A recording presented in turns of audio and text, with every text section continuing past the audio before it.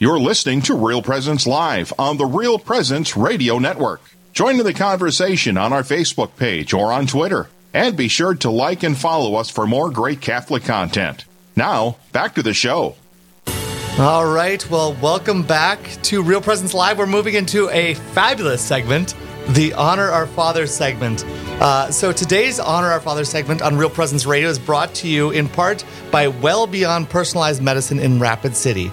Nurse practitioners Melissa Aberly and Kathy Wilson specialize in functional medicine, bioidentical hormones, thyroid treatment, weight loss, and more. And they can be found online at wellbeyondmed.com. Oh, that's just wonderful. And today, our Father's winner is Father Robert Wapensky. Yay! Isn't that awesome? There you go, Father Wapensky. St. Edward's Catholic Church in Drayton, North Dakota. We would like to nominate Father Robert Wapensky, said St. Edward's Catholic in St. Edward's Catholic Church in Drayton, North Dakota. And his parishioners have said, since arriving at our parish, he has made an effort to be involved with the daily lives of our parishioners.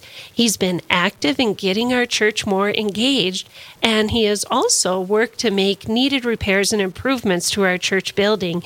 It has been a blessing to have him here. He's a good father. That's awesome. So again, today's Honor Our Father segment on Real Presence Radio Network is brought to you in part by Well Beyond Personalized Medicine in Rapid City. Nurse practitioners Melissa Aberly and Kathy Wilson specialize in functional medicine, bioidentical hormones, thyroid treatment, weight loss, and more.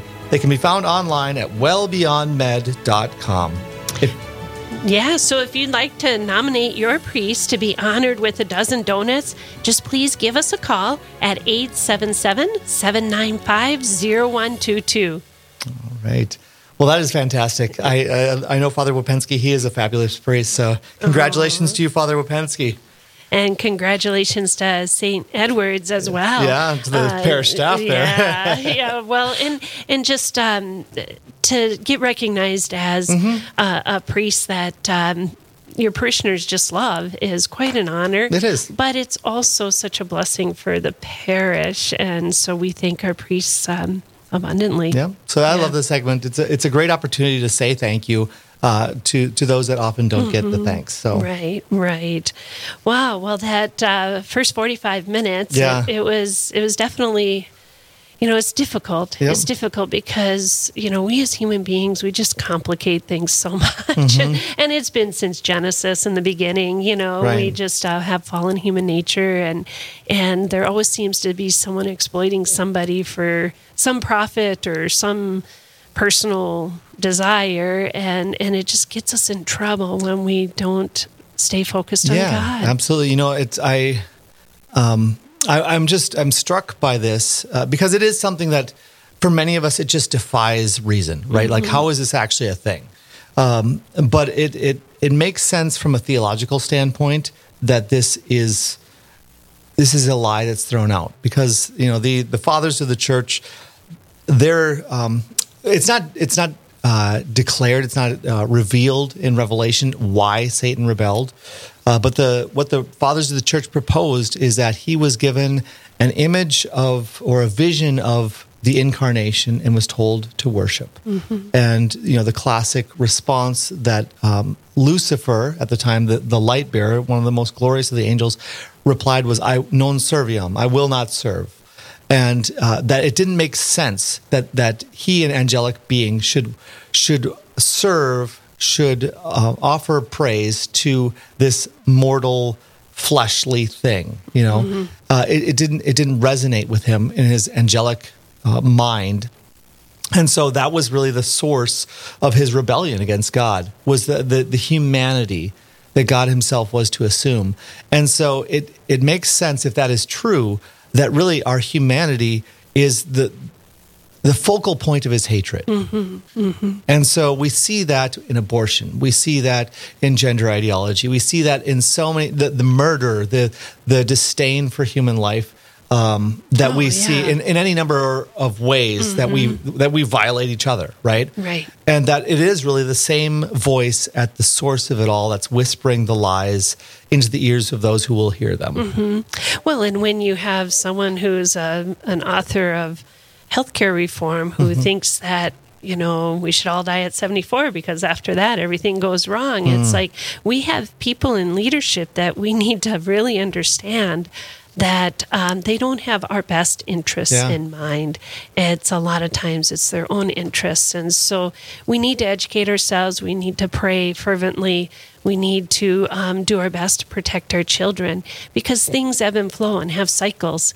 And if we can do our best to help them realize that they're a child of God, and their dignity and their worth and how much they're loved. I mean, it can be a whole lot different. Yeah.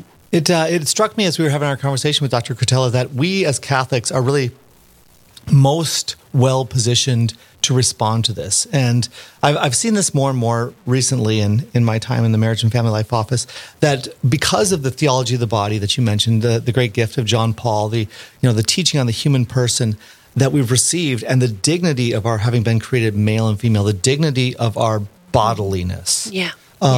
That we have, there's a depth of understanding that Catholics have inherited that is not universal. And I've seen that more and more, even with many of our great Protestant brothers and sisters that want to serve God, there's confusion on things like contraception, right? There's confusion on questions of same-sex marriage and those sorts of things, because there's not necessarily the framework through which to interpret this, through which to understand it. There aren't the boundaries. We just know that, okay, well, God made us male and female, but and that there are important things like sex, but we don't necessarily there's not always the clarity of understanding of what this all means, that it has meaning other than just being, that it just happens to be. And so as Catholics, we're really best positioned to speak into this because we have a broader understanding of the human person that I think illuminates these questions, which makes it seem to us as like, how could you think this way? How could you think this way? Because we by God's revelation, by God's grace, we have that fuller exposition of who we are as men and women, as male and female.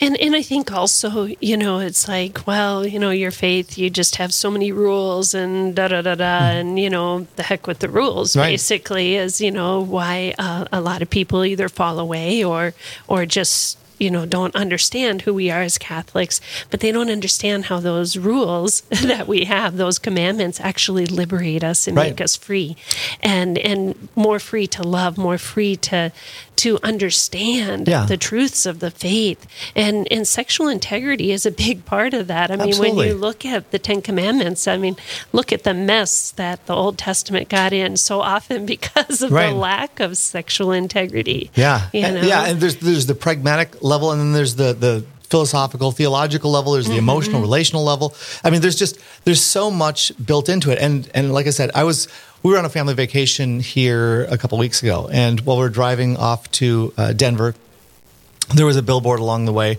that said, "Imagine not having access to health care because of who you love." And it was making the statement about same-sex unions and how they should have and that's often the way that it's crafted, is like those who oppose this simply don't allow other people to love, because there's not an understanding of what does it mean to love. What is love? There's not an understanding of how does the love that we express for one another as human beings, as bodily persons, what is the significance of that? Is it something that's simply an act in and of itself, or is it something that has a fuller disclosing, revelatory power to it?